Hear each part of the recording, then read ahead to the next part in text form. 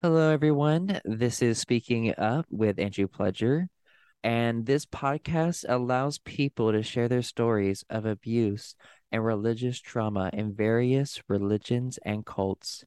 Some guests come on the show to discuss specific topics to educate and bring awareness.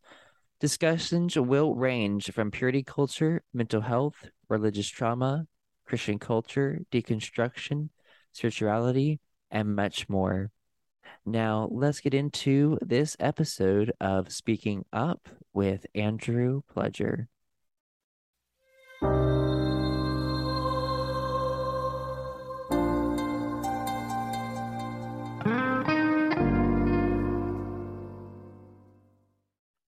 Hello, everyone. I am so excited to have Deborah Grace on the show today. I discovered her on TikTok, and she has a book out called Crucifying the Bible. And she has another book that is going to come out later this year called Shackled Souls, A Biblically Controlled World. But just for a little bit about Deborah, she is a mother and an author who is planning to go back to school for a degree in psychology. And here's a little description from her book, Crucifying the Bible. After more than 3 decades of unquestioning belief and deep involvement in the church, Deborah Grace began studying scripture to better understand her faith, leading to a shocking revelation. The Bible is not true. She meticulously compares the foundational basis of the Old Testament with the writings of the New Testament, and then challenges the Old Testament against itself.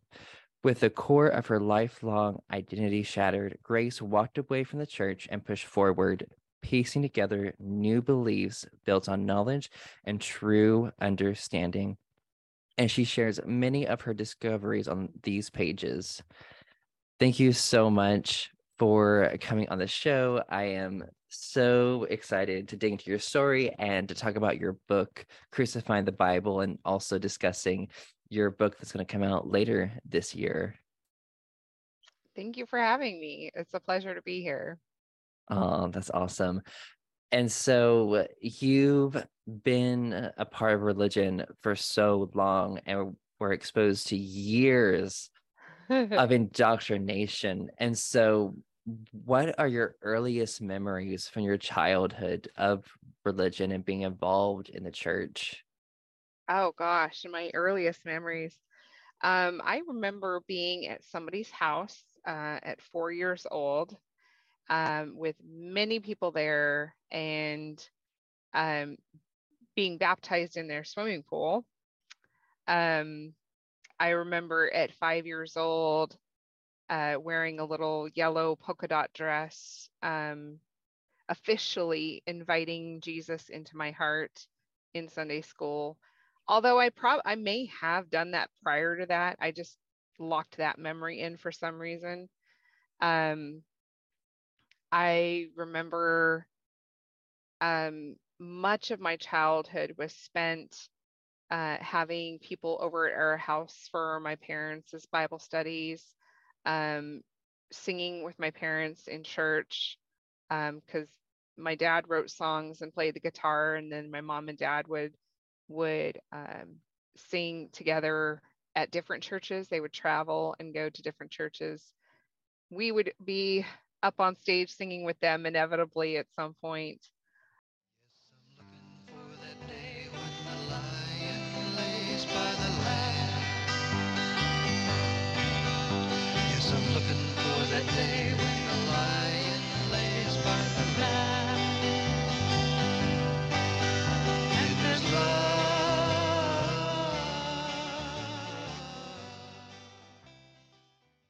I remember playing Bible trivia for fun as a kid. Oof.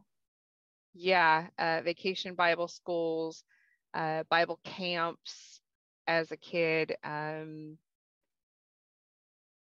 being homeschooled for 4 years. So our community got even smaller at that point.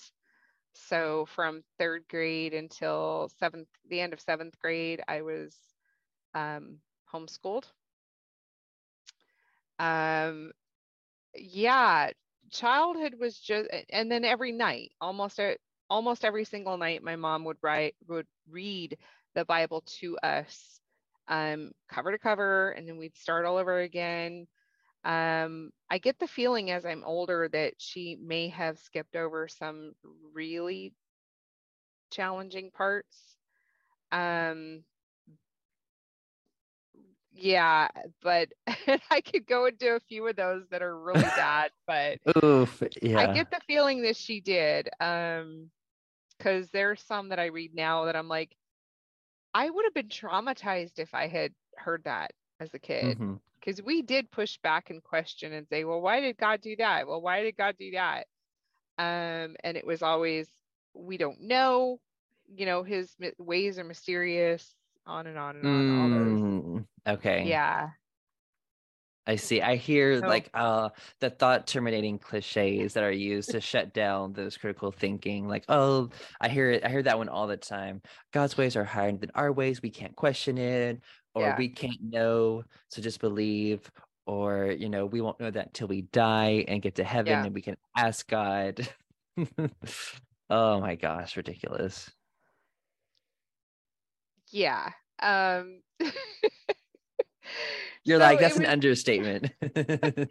well, here's the thing. I just realized, I guess probably in the last several months, it occurred to me, and I don't know if it was my own original thought or somebody else brought it up. I can't remember, but if you can judge God and his goodness based on what's written in the Bible, then I can judge God and his evil behaviors and characteristics based on the Bible. So Hmm. you can't just push away that which is uncomfortable and not judge that. I mean, if we're supposed to know God's character based on the Bible, and we're supposed to be perfect as God is perfect, and how else would we know what perfection looks like if the Bible is the word of God? Then by going to the Bible. And so you have to embrace all of the messy that's involved in that as well.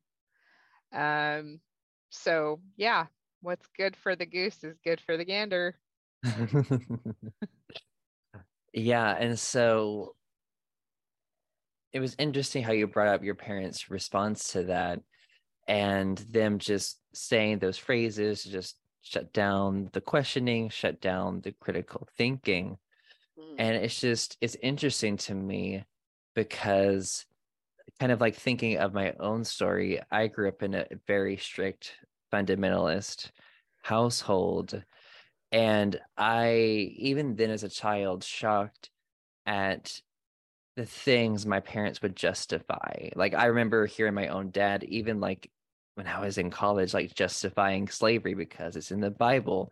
I was taught that interracial marriage was a sin growing up and that God was good and righteous and it was okay for him to commit all this violence and just all these justification of horrible things and extremist beliefs.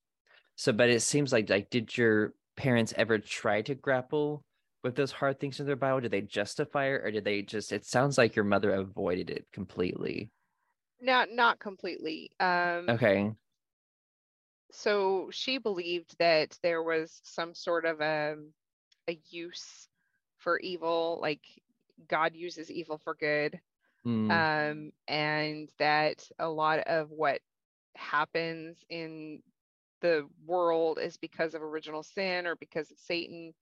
So there was always a shift of the blame, uh, and you could never pin down God for being at blame, the cause for these things, even though he's the creator. But I didn't have the critical thinking skills as a kid to put together or question the nature of God. So I didn't really get into deep questions until much later in life. Um, Probably about 6 months before my accidental deconversion did I start to ask really tough questions. mm, So it was, I just had this naivety and ignorance that if I came across things that didn't make sense, I was like, well, I guess I'll just ask God when I get there, and just checked it away in that file. But it didn't bother me until much later. And I didn't put much time and effort behind investigating those things back then. And what really caused you to start that questioning? So the very first questioning, real heavy questioning that I did in the scripture was based around tithes. And it's not that it was hard for me. I did it out of love and obligation. It did cause several times in my life, it caused a much more burdensome position for me to be in financially to do it. But that's not what caused me to question. I did it for years in times where I shouldn't have. But I did it anyway. And years and years and years went by before I started questioning that. But what I was doing when Facebook used to have that option to write notes, right? So you could write these like kind of long articles, and they call them notes, and you title them, all that.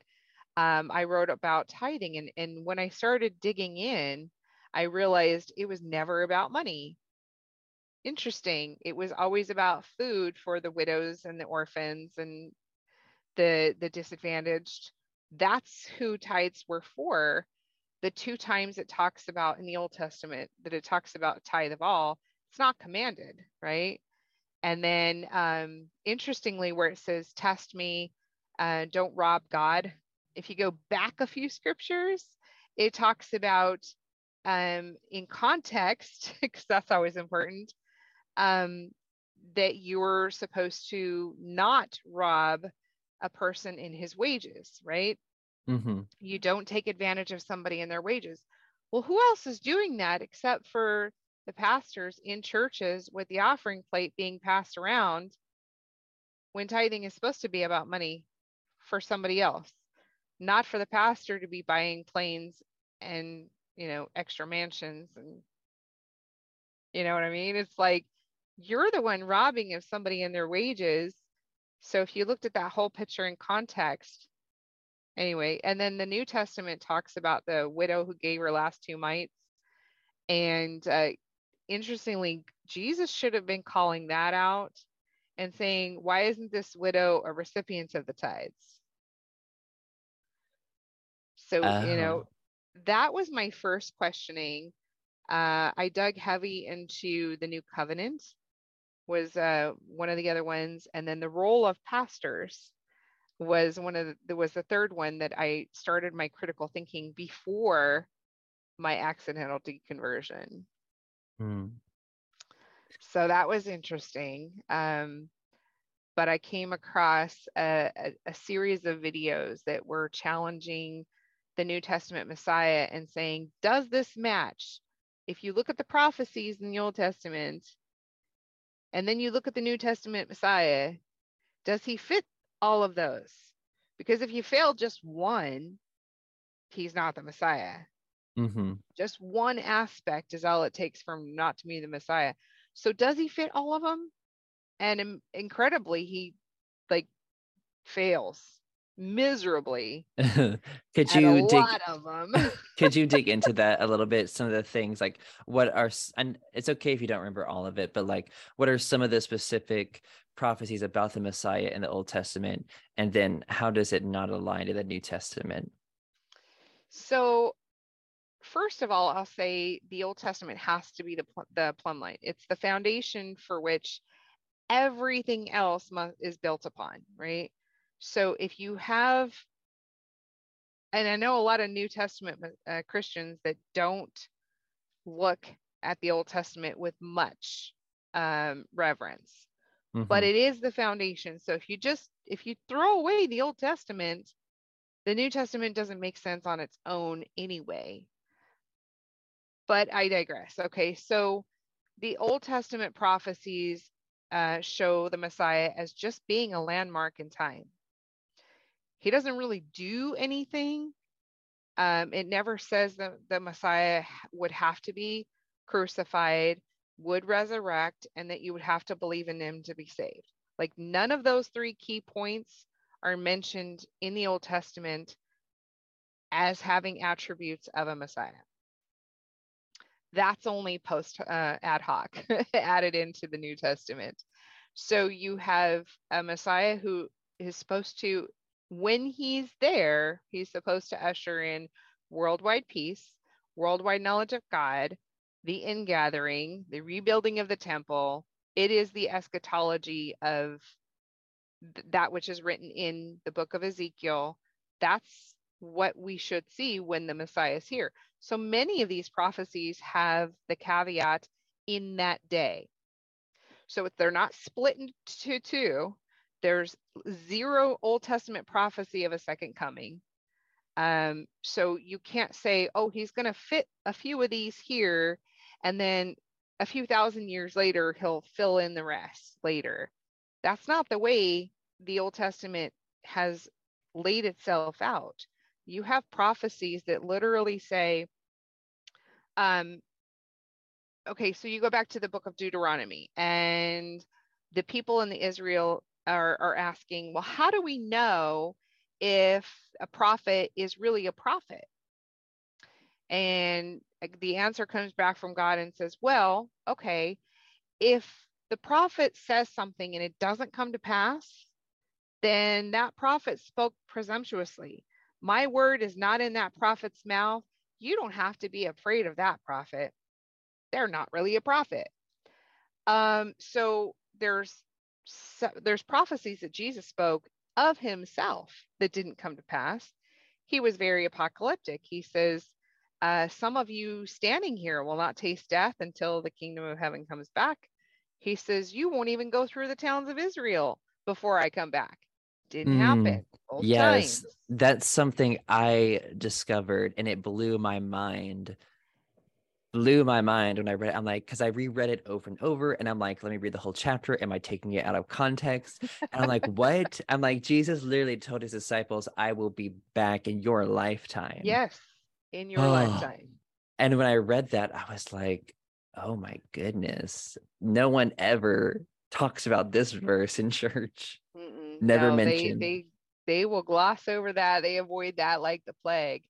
Additionally, there's another time where, I mean, let's call it for what it is. Jesus lied. In those two times, he lied. But there's another time. There's a prophecy of a Messiah that says that, oh, guess what?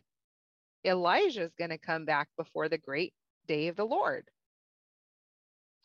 Okay, the great day of the Lord, not one of the great days of the Lord. Elijah will be back before the day of the Lord. So that's singular. Okay, so there's only one returning, just one.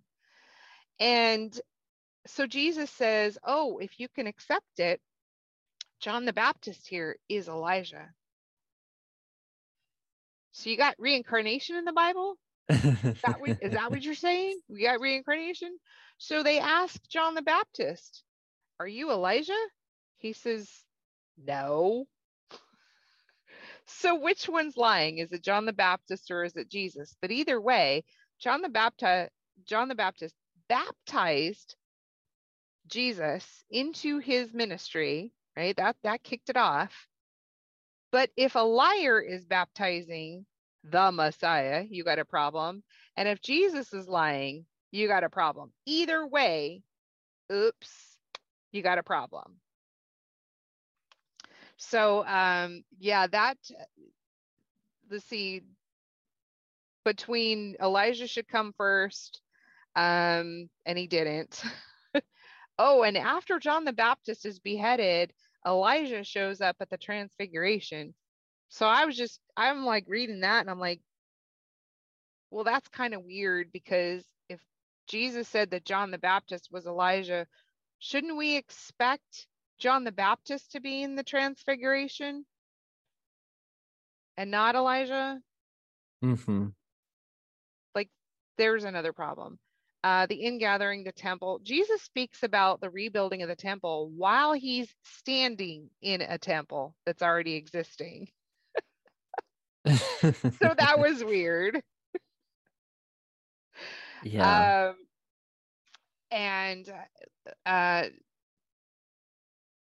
yeah, so all these different prophecies that were supposed to happen that didn't. And then the New Testament says, oh, well, he's going to come back. Not only do you not have a second coming of a Messiah prophesied in the Old Testament, but you don't have a third. And I say that because his birth was his first coming. His resurrection, if that happened, was his second advent.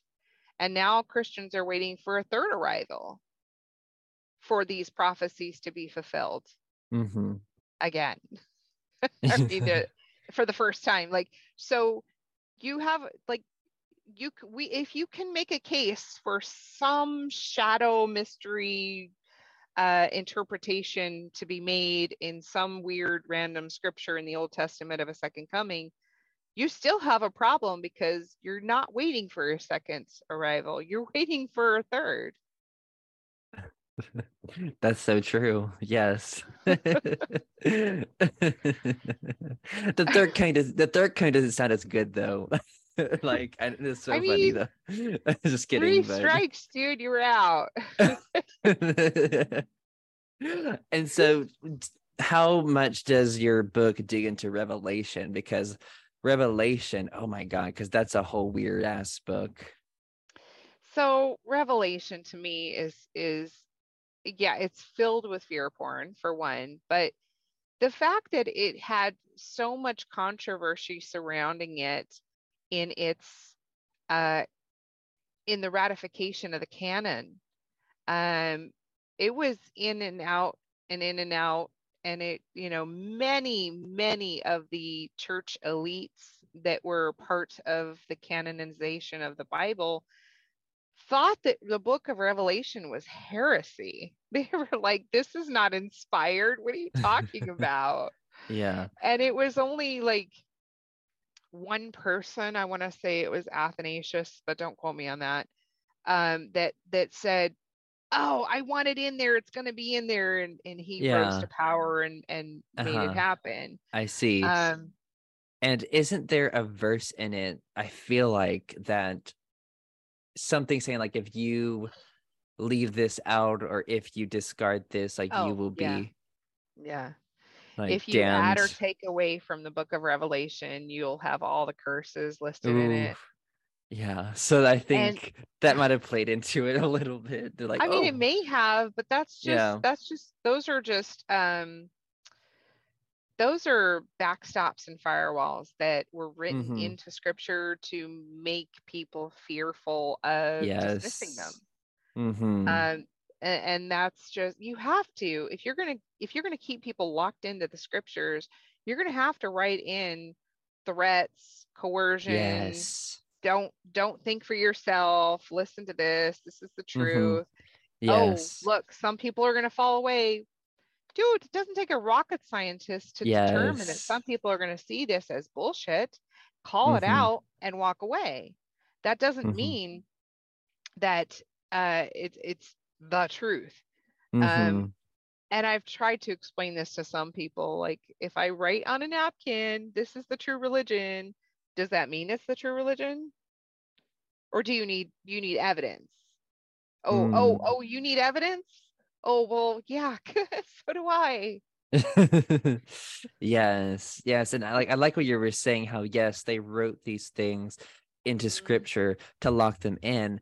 And there's this one verse that is used so much against Christians who walk away. It's something like they were never of us at all. They were never one of us. It's kind of very dismissive, that us versus them Yes. mindset, and like Yes. dismissing their experience and who they were. Like, oh well, they weren't a true, like this is an air quotes, a true Right. Christian. Yeah, They no true never Scotsman. believed. Yes, no Well, true. No. I Mhm. I have a good comeback for that now. I tell them, I was like, Oh. well, for one, that's a lie, so you need to repent. And if I wasn't a true Christian, then where does this falling away prophecy happen? Because you actually need true believers to have a falling away to begin with. So if you don't have anybody who's falling away, then your prophecy is null and void, and we're not in the end times. So which is it? Mm, And they get yeah. real quiet after that.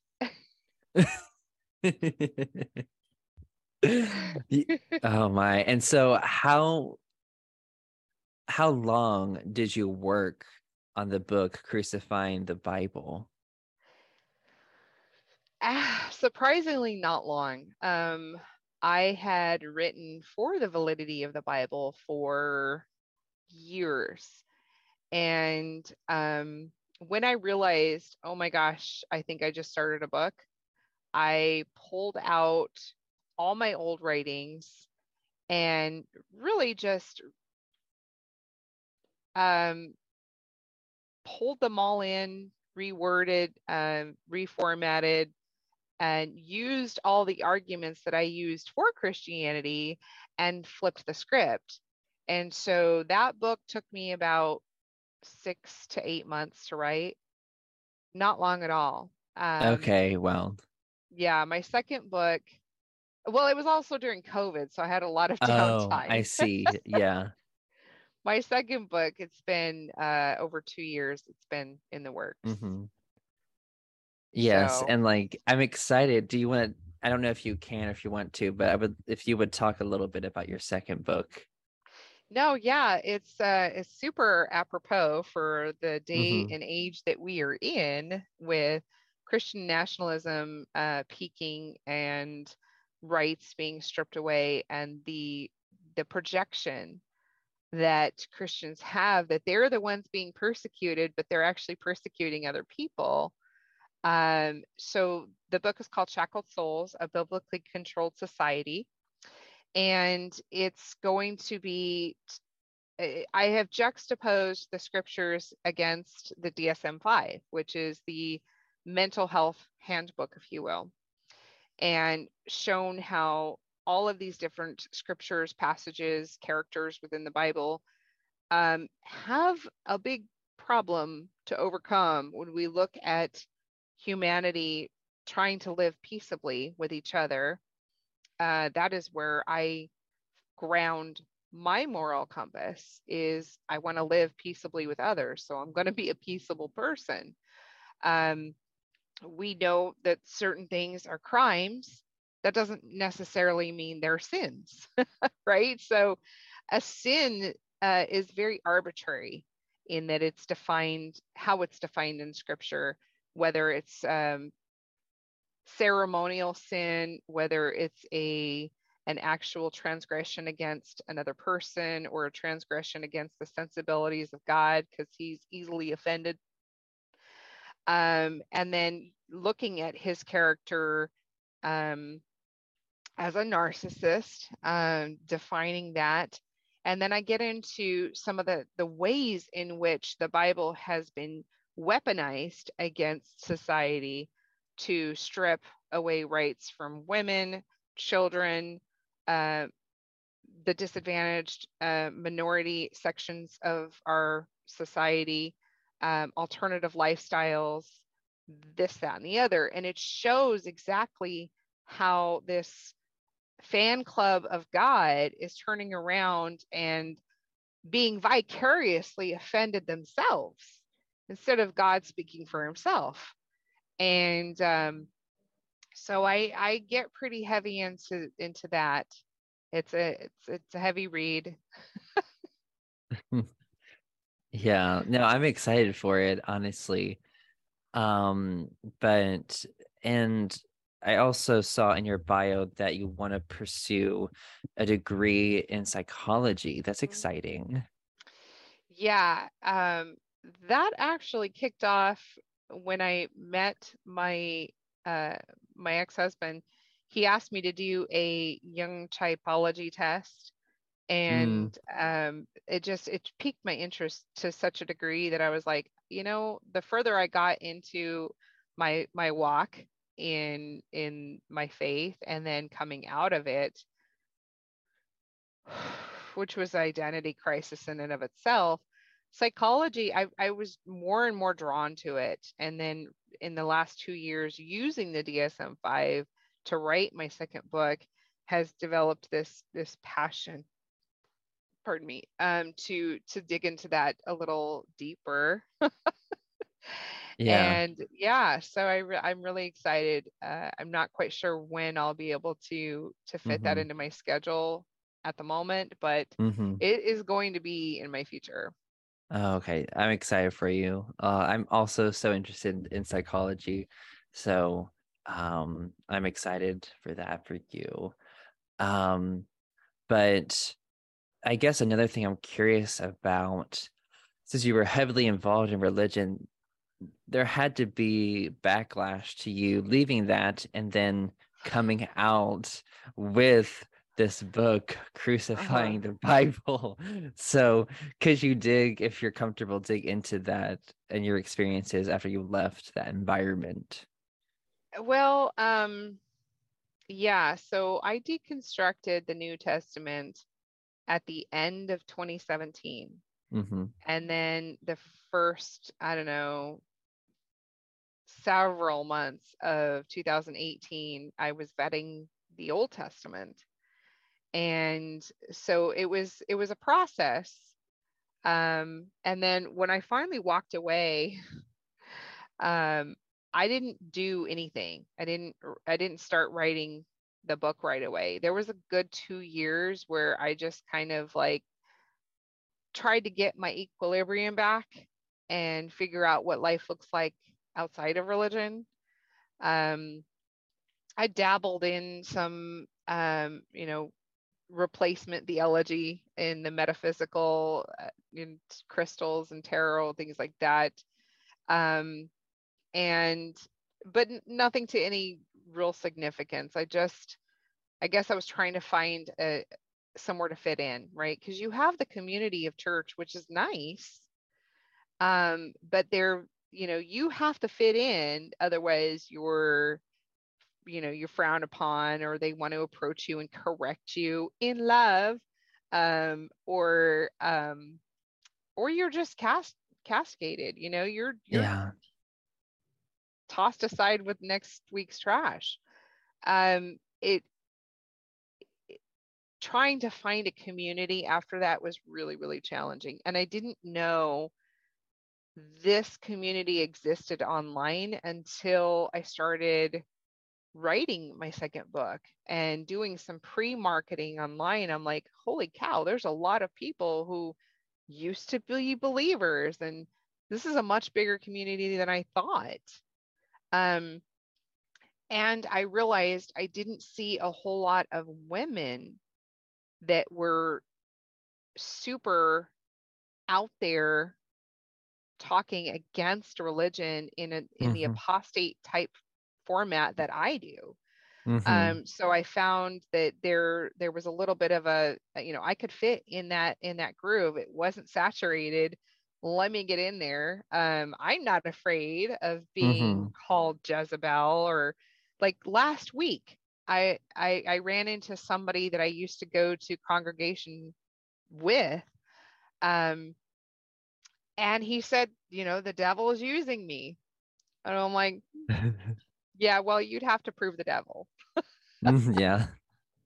You'd have to prove the devil even exists for me to take that seriously. Mm-hmm. And of course, this is an older fellow, so he's kind of, yeah. I in some respects, I hate to wreck somebody's beliefs, but at the other, near the end of the conversation, he was getting real pushy and real, self-righteous, sanctimonious, and I was like, all right, here we go, let's go. And I didn't hold back. And I'm just like, okay, da, da, da. I just spewed my whole thing and said, yeah, when you can get beyond that, we'll talk. And what do they So say? he, he was like, you don't think that God brought you here to run into me at this point? I'm like, no. I Uh, yeah, it's just, all these different things are uh you can't get away from all the different excuses because there's an excuse for everything within the Bible. yes. Always. Unfortunately. Yeah. And so as I want to kind of dig a little bit more into your story. Like I loved talking about all the different contradiction issues and prophecies and Uh-huh. stuff like that. But kind of going back to your story, so what I know you said you basically were your parents were like had their own, I guess you would say, music ministry where they would Yes. just go different churches. So like what I'm assuming, did y'all have a home church that supported y'all on that ministry or journey? Or how did that um work? so my parents they weren't really looking for a specific denomination. They were Okay. looking for people who just had a heart on fire for God. That's really what it was. And as Mm-hmm. long as the dogma didn't stray too far from, what the scripture says, then they were content and happy to continue going. Mm-hmm. Um, she allowed us to go to some of the bigger churches in town. We were very rural. Yeah. Just because the youth group there was so big and it was so involved. So while we were going to church with her on Sunday morning, we also were going to youth group on Wednesday night, and Mm-hmm. we were also going to Bible studies sometimes on whatever other day of the week there was. So our week was full, and the homeschooled biblical curriculum. Hmm. So I was not taught the Big Bang. I was Yeah. evolution was the of the devil. Yeah. Mm-hmm. Wow. um it was, they had whatever home church was convenient at the time, like that Mm-hmm. where we lived, of course it Yeah. wasn't too far from home. Mm-hmm. um but it was really my mom who was the most instrumental in the seriousness and devotion that I had, to align myself to scripture. My dad was happy to write songs and go from church to church to sing them, but his life didn't really reflect somebody who was very devout, Mm-hmm. if you will.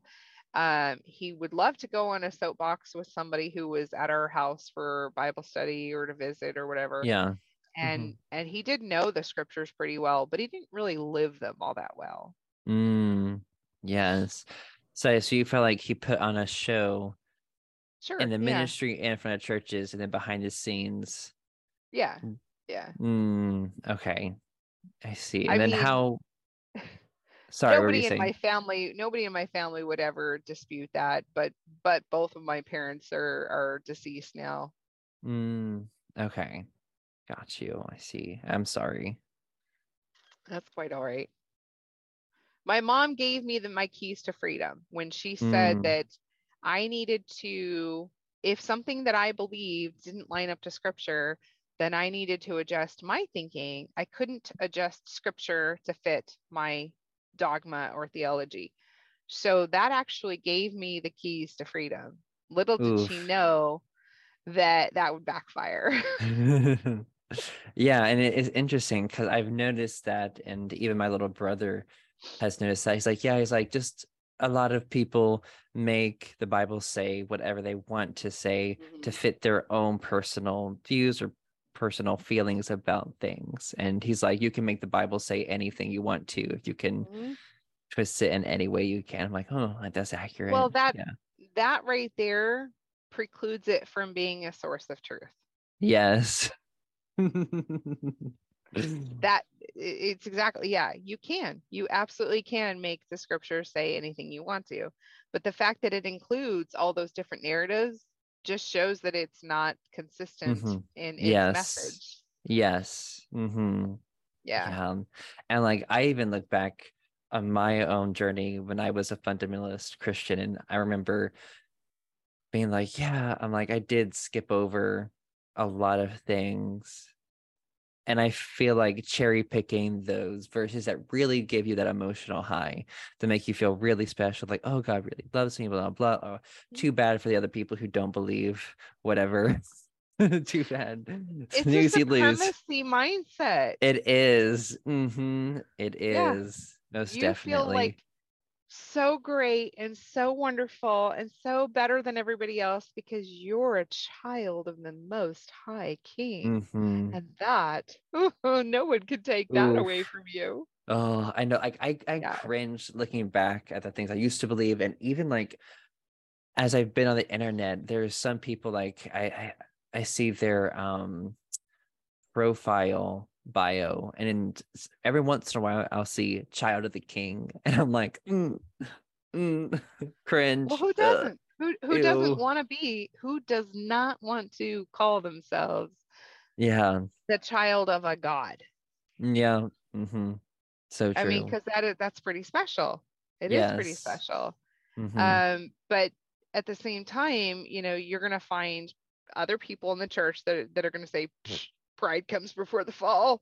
And guess Yeah. what? You're still a filthy sinner. And guess what? You're still like called a whore by God in Ezekiel hmm 16. You're Yeah. still, and it's like this up and down roller coaster of emotions your entire walk. Yes. Yes. That's I never got that because the contradictory messages of, oh, God loves you so so much, but also he can't stand to look at you and your sin. You're so wicked in his Right. sight, you're Right. gonna burn for eternity, you better be saved. Then you're free and you're a child of Yeah. God. Oh, you're a child of God, but oh, you still sin though. You still sin, and God still Yeah. hates that, and it cuts you off from God, so you constantly have to confess and feel bad. And then so yeah, like you said, that up and down. It's a scam, but yeah. Yeah. Yeah. It's the greatest con job in history. The most popular and widely known book, the bestseller in history, is also the most destructive. hmm Yes, yes. And also, this just brought up something to me. This always annoyed the shit out of me. And people would say things like, oh, yeah, without the Bible, we would not be literate because of the Gutenberg press. And that being, I've heard like Jordan Peterson say that. So have you heard people say that? Like, we wouldn't be literate because, our ancestors learned to read from the Bible. Okay. That doesn't make it right. Yes. That, I mean, you replace that with Shakespeare. It could have been anything else, and it would That's have true. been something Yes, it would have else. been something else. Yeah. It Oof. could have been the Quran. It could have been the That's what Book I of was thinking. Mormon. It could have Ooh. been anything else. We don't know, and you can't presume to know that. But it's not even sequitur. Mm-hmm. That doesn't even follow Mm-hmm. logically. Yeah. Yeah. So yeah, that's one that always like annoyed me because it's like, oh, like have respect for the Bible. We wouldn't be literate and without it's just really weird. And it's like it's kind of like a one up, I feel like in a sense. Like, oh, look, like it was like, the first book that was whatever used through the Gutenberg press, blah blah blah. Again, that supremacist. We're special. Look at Mhm. us. Oh, Yeah. Yeah. It's I mean, and this is some of the things that I dug into in the second book. The different mindsets that are held by believers, not realizing how destructive those mindsets are. You're looking down your nose, and I can look back and I can, with mm-hmm. honesty, reflect on the mindset that I had, believing I was better. We didn't go to restaurants because we believed that the spirits that were filled in other people might jump onto us. So we like avoided restaurants and busy places because the evil was so thick and you could just feel it when you walked in, couldn't you? Yes. Wow. Um, that's a very, very ugly mindset to have, that you Yeah. believe that everybody else is so wicked that they're so full of demonic spirits that you can't Mm-hmm. even be in the same room with them. I wonder what else happened like that in history, which we couldn't be in the same room with somebody else because of Mm. fill in the blank. I know you guys know that one.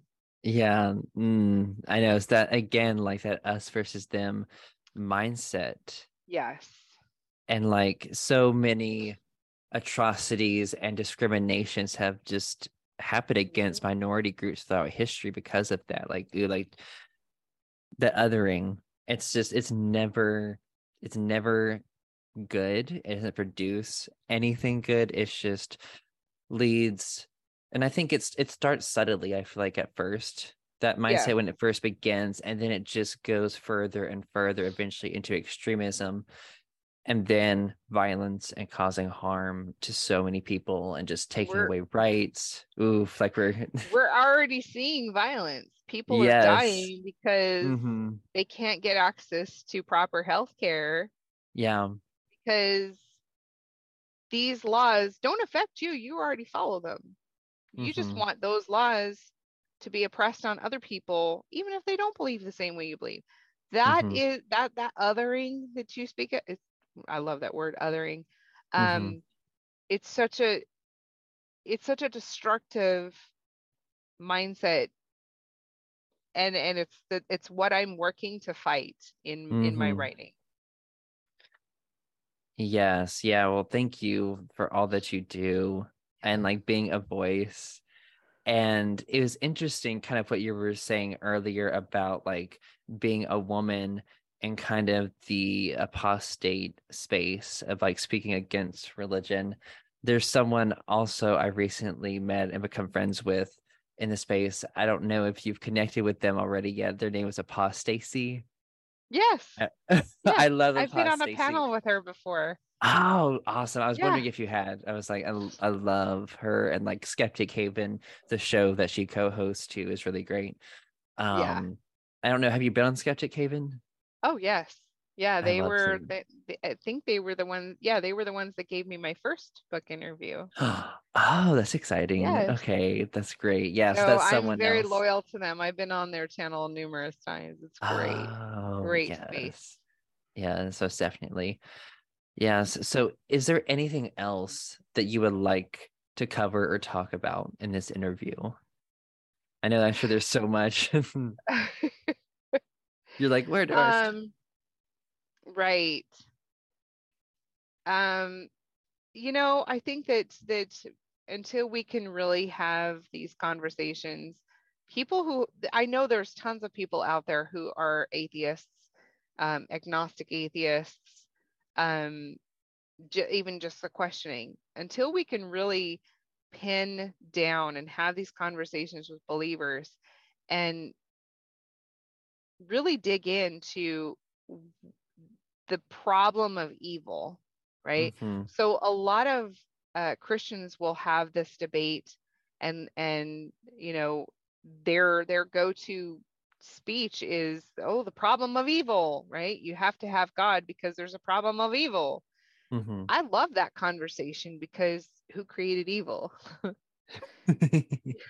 Who's the one that planted the tree of the knowledge of good and evil? Who's the one that used evil, quote unquote, for good? Who's the one that sent evil spirits to King Saul? Who's the one that sent evil spirits between Abimelech and Shechem?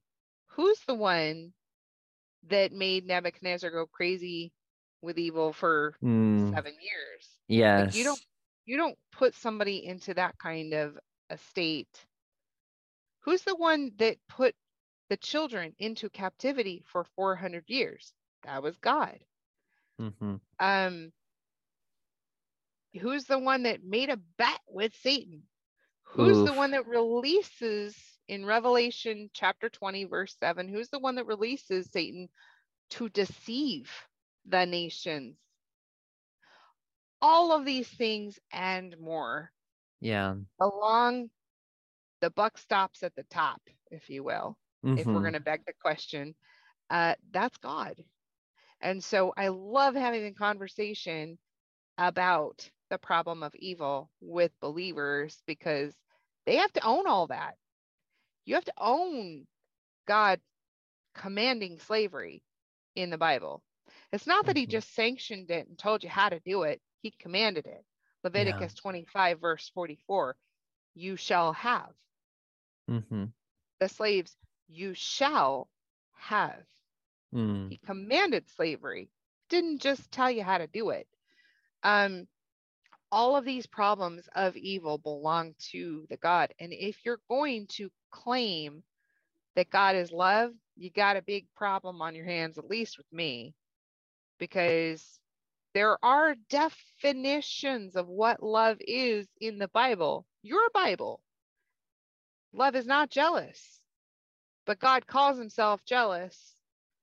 Therefore, God cannot be love. That mathematical equation doesn't math. Yeah. Mm-hmm. So let's Exactly. have more of these conversations about evil and what it says about evil in the Bible, and have an honest conversation about what the God of the Bible looks like. When you strip away all the flowery, pretty language, you're not left with a very pretty looking God. But those conversations need to happen. And I would hope that other people would see this interview, have these conversations, talk about these Mm-hmm. with your believing friends, and, in a loving way. But it needs to be had. It needs to be, this is the kind of stuff when belief dictates actions. And now we're seeing actions get real ugly because Yeah. they're being like God. They really are trying to be like God. Be perfect as God is perfect. Well, God's not perfect. Your God of the Bible is not perfect. So Mm-hmm. we have to have these conversations about, is this really the road we want to go down? Yeah. Do you really? I think we really should have a second reevaluation. Yeah. Even the DSM-5, to go back to my second book for just a moment, the DSM-5 acknowledges that types of religious belief are a problem. They can actually be defined as delusion. However, they do also include a caveat that engages the appeal to populist fallacy and says, well, we have a lot of culture that believes in it, so we got to be really careful about Mm-hmm. diagnosing that. And I'm looking at that and I'm going, bullshit. Yeah. Mm-hmm. No, we shouldn't be doing that. That's not what you do. When somebody is coming to you yelling and screaming, I'm hearing voices, you don't, we know, well, I can't say we because I'm not a professional yet, but they've already said this numerous times. I know this to be a fact. You don't engage and further the delusion by saying, Yeah. oh, what did those voices tell you? Mm-hmm. You don't engage in the delusion, Yeah. but that's what they did Mm-hmm. in the caveat. And so I'm like, wait, can we have a second look at this? Can we go back?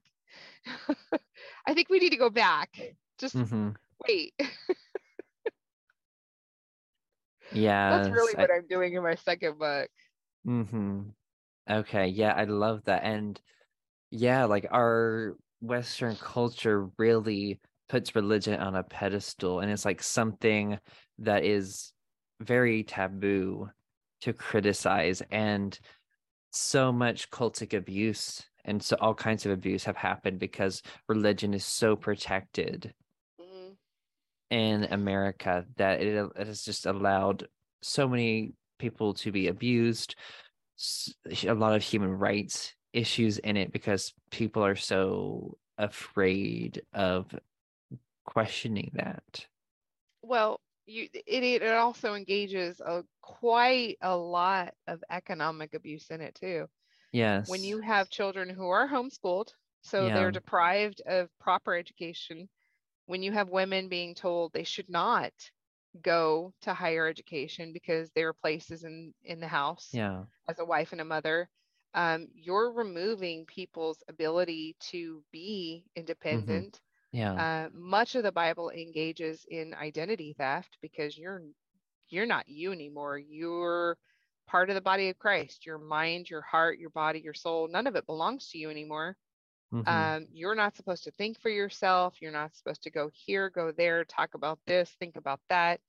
Everything about somebody's identity is stripped from them. So it engages so many forms of abuse. I had a hard time finding one that wasn't there. Yeah. I don't think I did find one that wasn't there. Mm-hmm. I mean, there are places in scripture that tell you to beat your children. Yeah.